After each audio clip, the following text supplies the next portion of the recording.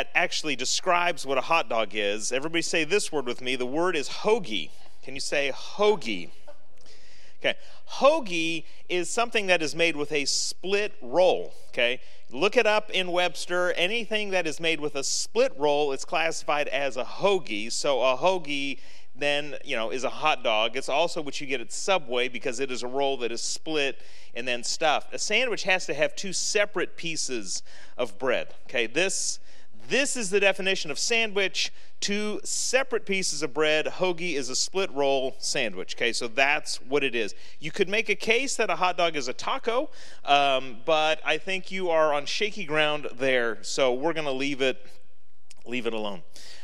Today we're talking about money. Everybody say money. Money, yes. Everybody loves it when people in the church talk about money. Jared last week did a nice job. I was glad he's here, but he's just a chicken. He's a big chicken. This question was sitting there waiting for him. He could have taken it up anytime he wanted, but no, don't want to talk about money. I ain't scared to talk about money. Here, let's just be real honest with each other. There are three temptations that keep bringing humanity back to the pit. There's these three traps that get laid out, just like a fishing lure. These fish are in there, and they're like, oh my goodness, look at that. There's something just floating up there. It's a headless shrimp. Let's go ahead and eat that. And we're as dumb as fish when it comes to these three traps. You ready? Here they are. It's money, sex, and power. Those three things keep causing humanity to fall over and over and over again. And money is probably the biggest one. And so this is why Scripture talks about money, is because it is constantly catching us. It is constantly trapping us. Now, you put money and you mix it with the church, and yeah, you can have some bad things happen. Vatican banking, for one. Benny Hinn, for two. Anytime your ministry has a private jet, I've got a lot of questions, okay? So private jet, air-conditioned dog houses, $1 million healing crusades, prayer cloths that for $9.99 you can get sent to you. All of these things I have real problems and questions with, okay? That's just reality. I get that. And so because I live in reality with you, and I get a little tired of the profit that flows through Christendom and the industry that's been built around it, I hear the hesitation. I get the general unease when it comes to the church and money in hearing that. So today, I really want to look at two texts of Scripture. One is from Jesus, the other is from the Apostle Paul, as he sort of fleshes out what Jesus left us. And I want us to think about money and all that's entailed with it from these texts. The question today is money the root of all evil? And the answer we're going to look at from Scripture. I want to give two disclaimers here real quick. The first is this, is that I'm not on commission, okay? So, if giving goes up, we just passed the spending forecast. So, everybody is set. So, if giving goes up 100% this year, guess what? My paycheck is going to stay the same. So, whether you give or not really has very little to do with my own personal motives. And the second thing you need to know is that I sit under this text with you. That the teaching when it comes to finances, when it comes to giving, when it comes to all these things are as equally, if not more applicable to me because I'm up here talking about it. And so I hear these texts, I hear these passages, I hear these words as though they were directed to me. So that in mind, let's look at the text. We're going to pick up in Matthew chapter 6, verse 19. Jesus says, do not store up for yourselves treasures on earth where moths and vermin, love that word, good word, moths and vermin destroy, and where thieves break in and steal. I want to give you sort of Jesus' threefold philosophy of money. First thing is right here in this passage. Do not store up yourselves treasures on earth. Why? Is it because Jesus wants you to be poor? No, that's not it. Is it because Jesus, thinks that you shouldn't have a lot of money? That's not it either. Jesus says, don't store up for yourselves treasures on earth. Why? Because it's just not going to last. It's not going to last. It's not super secure. He's telling us this because our nature is to get too invested. And in anything we buy in this world, it's not going to last and it isn't safe. This should not surprise anybody. If you're paying attention to the news, if you're, getting, updates on the economy, you know that we're in the midst of this inflation. They've got new words for it, something about stagflation, and I don't even know what all these things mean. And markets are coming down, and people are worried, and, you saved all this money, but now it's worth less because of the inflation, and gas is what it is, and all these things. And, we have our wealth, our value tied up in our wealth. And the problem is we get too invested in it. If you look at sort of charts of how the economy goes and how suicide rates happen, it shouldn't surprise anybody that when the economy goes down, the suicide rate goes up. Why is that? It's because people have invested too much. They've stored up too much treasure on earth. And moths, vermin, the economy, inflation, gas prices, whatever you want to put in there, are going to break in and steal. It's going to be destroyed. It's going to be eroded. And when you do that, you find disappointment. You find depression. This is why Jesus' first point of finances is this: worldly wealth is insecure at best. Okay? It's just insecure at best. Jesus isn't saying it's bad. Sure, you can have some money. That's not a problem. But just understand, it's not secure. It's not secure. I don't have to tell you that. You're aware of this. Bubbles burst, markets crash. Past performance does not guarantee future performance. You're not guaranteed a return on anything because you can't predict the future. Now, this isn't pessimism, it's realism. Jesus just says, listen, that's the way it is. That's the way life goes. So don't get too attached. Don't get too invested.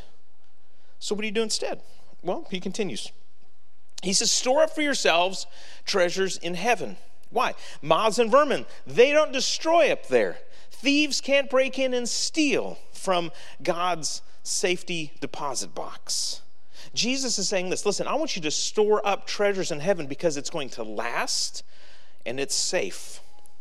Now think about this just for a second. You can save all the money in the world and then you're going to die. And then what happens to that? It goes to somebody else. If you want to read a really depressing book, go read Ecclesiastes, and Solomon will tell you all about that. He talks about, man, I saved all this money. I got it all piled up. I got it all hoarded together. And then I started thinking about what's going to happen after I die. Somebody else is going to get it. Somebody else who didn't work for it's going to get it. They're not going to value it. It's going to go someplace else. It's going to get squandered. Who knows? But it's not going to go with me. Your money's not going to last. It's not going to at least last for eternity. It's going to be safer and more eternally secure in heaven.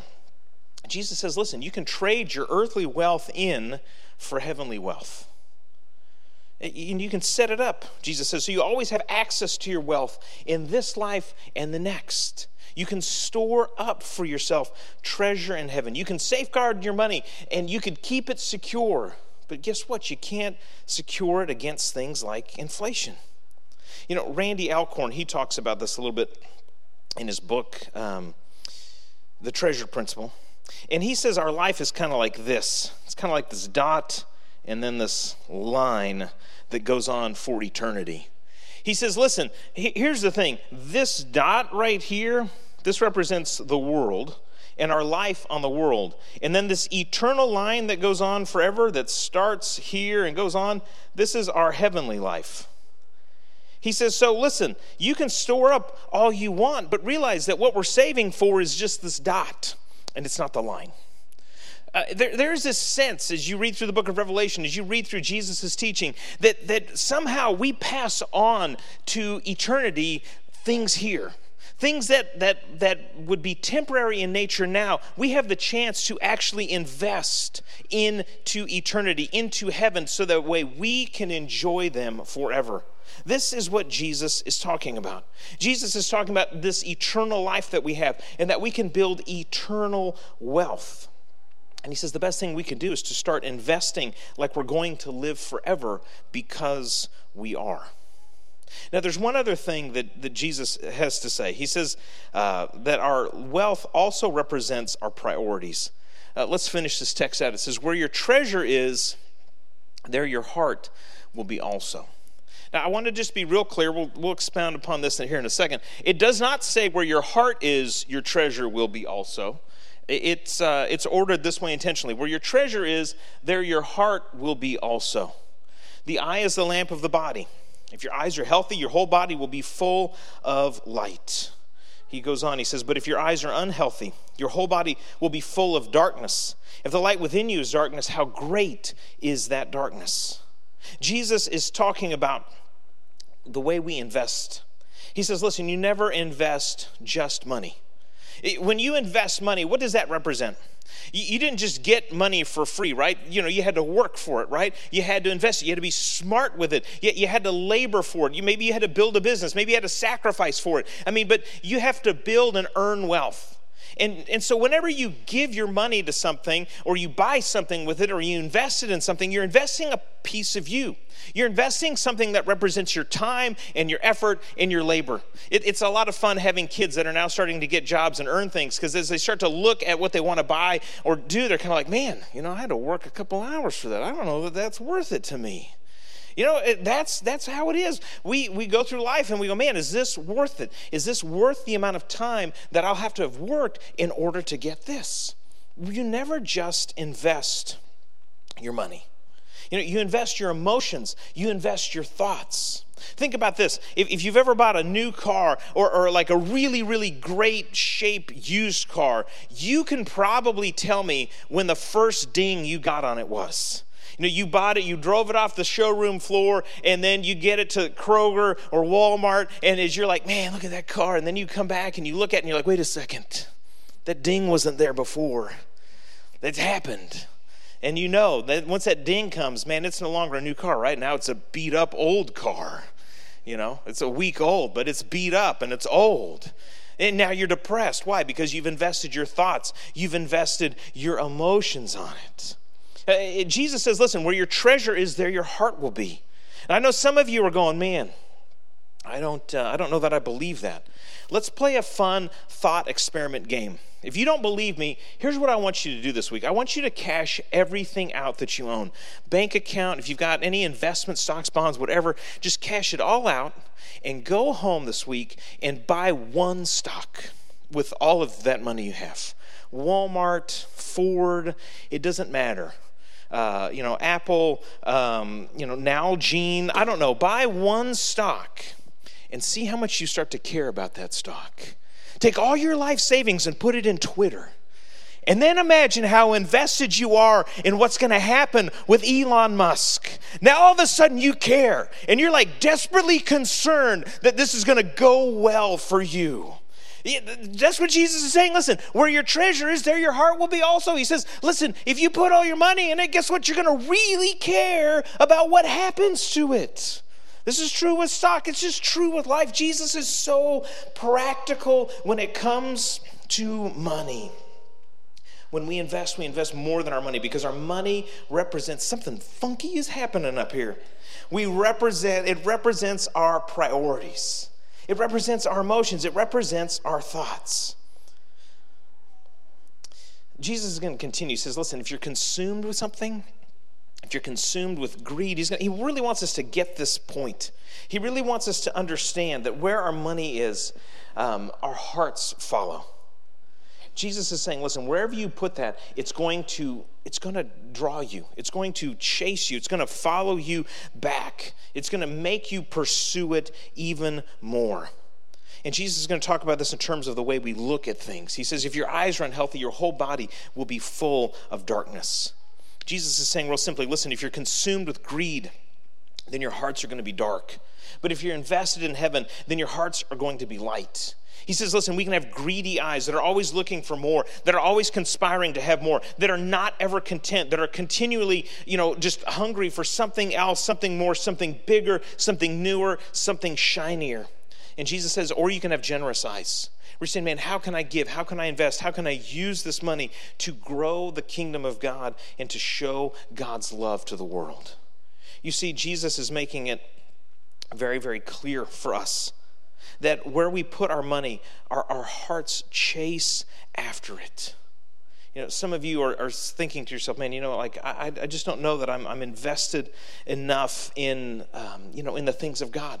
Or you're saying, I just don't know that I care enough about the church, or I don't care enough about missions, or I don't care enough about, maybe something like Room in the Inn, or I don't care enough about what happens, with homelessness or whatever. You pick a cause. Let me tell you, you start to give to one of those causes, and you're going to start to care more. It's just the way that it is. You start to write a check, to Salvation Army, and you're going to want to know, what's happening down there? You start to write a check to the church, and you start to think to yourself, man, what's going on there? How are lives being changed and affected? What's happening with my investment? You see, where you put your money, you've put your labor, you've put your effort, you've put your thoughts, you've put your emotions. Your heart follows that investment. You see, if you're consumed with money in a different way, maybe you're invested in a terrible business decision, and it's just taken a lot of your thoughts. Guess what? Your money controls you. It can control your attitude. It can make you depressed. You see, Jesus is saying, listen, we can either control our money or allow our money to control us. You see, where you put your money, it's going to draw you. So you've got to decide, where am I going to put my money? Because that's the place I'm going to be drawn. So if you're consumed with maybe saving for something more secure, then guess what? Money's going to have the power to control your thoughts, and it's going to make you worry. If you're obsessed with, maybe wealth at a certain level, then guess what? Your money can have the power to control your actions. People do desperate and foolish things all the time in the pursuit of more. If you're invested in something that's not doing well, guess what? Money can have the power to control your attitude, and it can make you depressed. You see, this is what Jesus is wanting us to understand, is that we have the power to control our money, or we're going to allow our money to control us. I know that, a lot of people bristle at this idea. They struggle with this a little bit. But here's the reality, is that Jesus is just describing life as it is. There's nothing that we've just talked about that just isn't true. It's just absolutely true. Worldly wealth is insecure at best. We can either control our money or our money control us. We have the capacity to invest our money in the future for eternal things. That's what we have the ability to do. Where we spend our money, it represents what we prioritize. It's just reality. These are just things that are always, always going to be true. The Apostle Paul is going to pick up this teaching in the book of 1 Timothy. And he's going to tell us how we can get control of our money.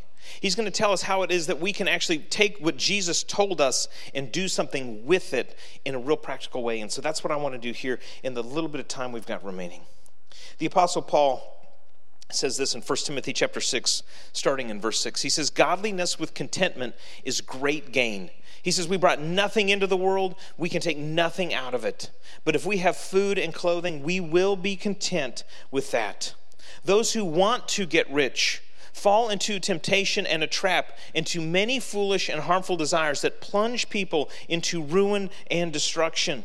For the love of money is a root of all kinds of evil. That's what Jesus was just saying. That's the I talk. That's the heart talk. The love of money, when we're saying, man, I just want more. We're allowing money to control us. That's the root of all evil. That's what the Apostle Paul's talking about.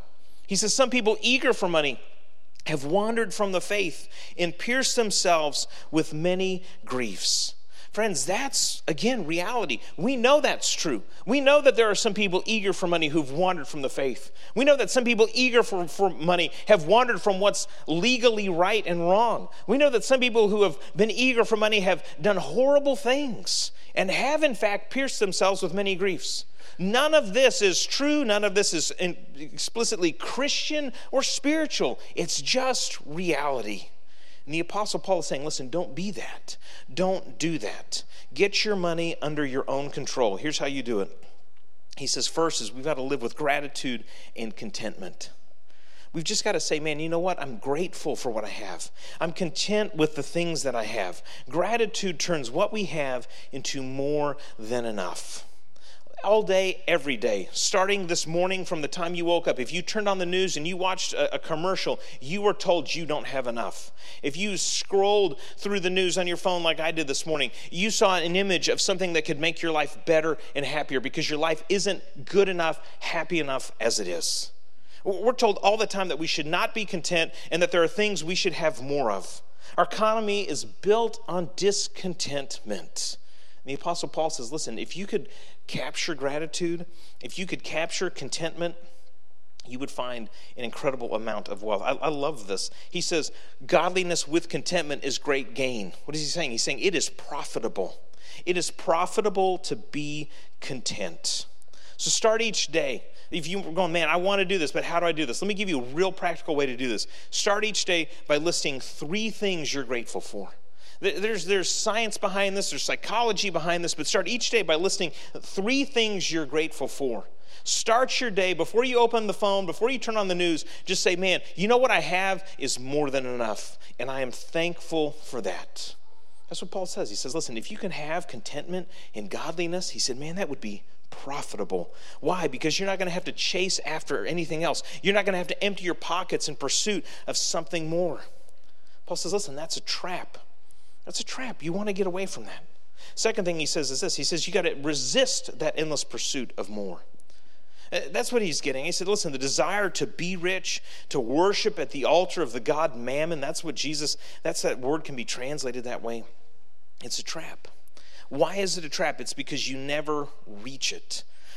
Tell me when the point more is reached, right? I just like to have a little bit more. Well, okay, well, when is it going to be enough? I don't know. I'll know when I get there. You'll never get there because you'll never have more than enough. There's always going to be a desire to acquire. There's always going to be somebody who has something more, newer, or better. Even if you were the wealthiest person in the world, you would go, man, you know what? I could still make a little bit more money. And so the Apostle Paul says, listen, get off that hamster wheel and stop that endless pursuit of more. So how do you do this? Well, one of the best things you can do is by giving. I love Richard Foster. He talks about money a bit, and he says, the best way we can resist this god of mammon, this endless pursuit of more, is to just give. To just give. Now, I want to just pause for a moment because I know some people here in this room, you're like, this was it. This is what we were building up towards, right? Here's the sales pitch. This is it. I got it. All right, let me just say this to you. I believe giving is so important for your soul that I think you should just give, whether you give to Bowling Green Christian Church or you give someplace else, okay? So when we're looking at these passages, I think for myself and for my own family, the way I've interpreted it is I need to start supporting my own spiritual family here at Bowling Green Christian Church. So that's the place where I give most of my money. That's where I give. Okay, but I know some of you are like, man, I just don't know that I could do that. Here's how serious I think this is. Find some ministry that's doing something that you're passionate about. If you're like, I just don't know that I could give to the church, because, the church is all about money. I know, I've heard you, I've talked to you, I got it. Here's what you could do. You could write a check to the Salvation Army downtown and see what happens with that. You could write a check to a group like Wycliffe Bible Translators or Pioneer Bible Translators and see them translate the gospel into languages that don't have a New Testament. You could write a check to, any number of organizations that are going to do something in the name of Jesus Christ. And I would bet money that you will notice something happens inside of your heart, it happens inside of your soul, it happens inside of your mind. Giving is the absolute number one best way to do that. So, few things on starting to give. One is just start. Some people are like, well, I'm going to wait until I can do this, that, or the other, or this level. Guess what? You're never going to have enough. It's kind of like people are like, we're waiting to have enough money so we can have kids. Yeah, good luck with that. We're waiting until we get a little more time, then we're going to have kids. Sure, yeah. Mm-hmm, yeah, I always tell my kids all the time, we had kids because we had too much money and just too much time. And that's just, that's just and now we don't have either. Some people are that way when it comes to giving to the church. Well, we're going to start to give when we've got more. Yeah, when is that going to be? Just start. Start with a percent. Pick a percent. Pick 1, 2, 3, 5, 10. I think 10's a great place for us to be. Pick one of those and just start to give. For us and our family, we like this idea of doing it automatically. So we're people signed up for that automatic withdrawal. We have it set to come out on our paycheck day. So just like the government takes their money, insurance company takes their money, guess what? We just automatically have it set. It goes right to the church. And we do that because we want to make sure we give the first and the best to God. Guess what? If you wait to give until the end of the month, there will never be money left to give. That's just reality. So you start at the beginning and you give there. Giving should alter your priorities. You should look at what you give and you should go, man, I could have done something else with that. I do that. I look at that. Nothing works around here. Now? Okay. Hey, we're not wasting your money on tech. Okay, I just want you to know that we're not squandering your wealth on expensive microphones here. Okay? All right. Or TVs that pop up from the floor, nothing like that. Make it automatic. Give automatically, give first, give it the best. All right, third thing here, recognize money is a spiritual force. I want us to just say this together because I know some of you are like, money is amoral. It is not good nor bad. No, it's a spiritual force. Let's say this. Money is a spiritual force. Say it again with some conviction. Here we go. Money is a spiritual force. Okay, one more. Money is a spiritual force. It is. Just recognize that. Recognize that money is a spiritual force. Yes, it can be used for good. It can be used for evil. But Jesus knew that you would chase after it, which is why he told us, where you put your money, that's where you put your heart. Your soul's not far behind. So money is a spiritual force. We've got to recognize it. We've got to recognize that when it starts to control us, it becomes immoral. So how do we do this? Real simple is you pray. Okay? Pray. You get together. If you're married, pray with your spouse. If you're engaged, pray with the person and say, how are we going to prioritize our money so that we control our money and our money does not control us? You pray about it. Another really spiritual thing you can do is set a budget and say, how are we going to prioritize the kingdom of God in our finances? You pray, you set a budget, you think about it, and you say, God, I want to honor you with my wealth. I'll tell you, several years ago, another house we lived at, we had this set of neighbors. And one day as we're out in the front yard, we see him roll in with this really nice looking truck. And I said, hey, man, that's a good looking truck. He said, yeah. He said, I traded the other one. You got to see this thing. It's all the bells and whistles and leather and heated seats and foot dryers and warmers and hands and satellite radio and, a hot tub in the back. I mean, just every feature you could want was in this truck. And I was like, man, that's really cool. That's awesome. About a month later, I see that the truck's not there and he's got something else. And I said, man, you just like the new cars. And he's like, yeah, I traded the truck in. I was like, oh, really? You needed a little bit more? And he's kind of sheepish about it. And he said, no. He said, at our church, so we were talking about priorities and finances. He said, I just realized I wasn't honoring God with my money. And I kind of had to coax this out of him. And he's like, so I traded that in for this because it was a lot less on the payments. And our church was doing this thing with these churches and places that were persecuted, and my wife and I, we decided we're going to reprioritize our money. We're going to make sure that was going to support these churches that were struggling. And that was it, man. He prayed about it. He thought about it. He budgeted. He said, you know what?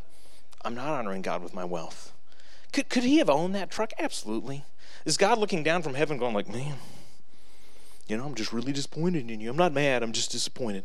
No, I don't think that, but he felt conviction. He said, God, am I giving you my best? Am I honoring you with my resources? And for him, the answer was no. And so for him, I guess it was a sin to own that. And for him, it wasn't honoring God to make that payment. And so while he still had time, he took it back. He said, no, I want something different. I want to be able to give more. Friends, it's amazing what happens when you recognize that money is a spiritual force. And you start to go, man, is what I'm doing with my finances honoring God? Or is it not? I want to tell you this. There's ways you might be able to give. Because I know some of you are here this morning. You're going, man, all right, I'm ready to start giving. Awesome. You can do that in the app. If you've decided you're going to give to the church, that's great. You can do that in the app. If you got the app, if you don't, you can text this app to the number there and you can get it. You can give online. And all these places you can set up what Jenny and I do, which is just recurring giving. And we do that, again, because we don't trust ourselves. Like, why do you give online? That's it, really. We don't trust ourselves. We don't trust that we will make sure that we save enough for God at the end of the month. So we just do it at the beginning. We just make sure that it happens right there. We don't even count on it. Because for us, we've decided we want to make sure that God gets a priority in our finances. And I'll tell you, it's not been easy. There have been times where we've had things slip and fell off and something got canceled and things, we've not been perfect in this. But this is an area we've sort of said, we want to prioritize this. We want to make sure that this happens. And I'll tell you, it's been a blessing for us. So I want to challenge you to try that. Take a step in some way. And again, if it's not here, that's fine. But give to God. One of my favorite passages on giving is in the book of Corinthians. Paul writes, he says, listen, the thing that this church did, he's praising him. He says they gave first to God and then to us.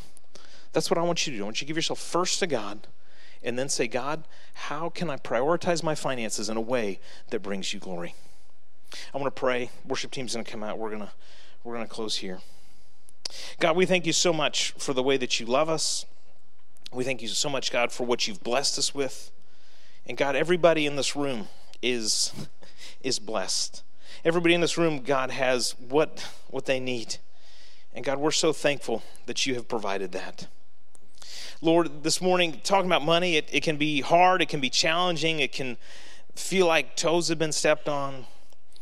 But God, I know that the reason it is that way is because money is a spiritual force. And it is clawing at us. The devil uses it, Lord, to just draw us into things that are just such an empty pursuit. And so, God, would you give us eyes to see our wealth and our budget the way that you do? God, would you help our hearts to be courageous and bold as we think about how we might be generous in blessing the people around us? We ask this in your name, Jesus. Amen. Hey, this morning, I get that giving to God makes no sense if you haven't given yourself to him first. And so perhaps maybe you've come and you've been here with us for a few weeks and you're wondering, man, how do I get started on a life with Jesus Christ? If you're joining us online, awesome. Glad you're there. You can message us in 1,000 different ways, and we check, I think, all of those. If you're here with us this morning and somebody brought you to church, you should ask them. I bet they could tell you. If you want to talk with me, I'm going to be over here. I'll be around after service. Grab an elder, grab Jesse, grab somebody. Because we'd love to talk with you about what it means for you to take your next step closer to Jesus Christ. Right now, we're going to celebrate him. We're going to celebrate God, what he's done for us. Why don't you stand as we sing?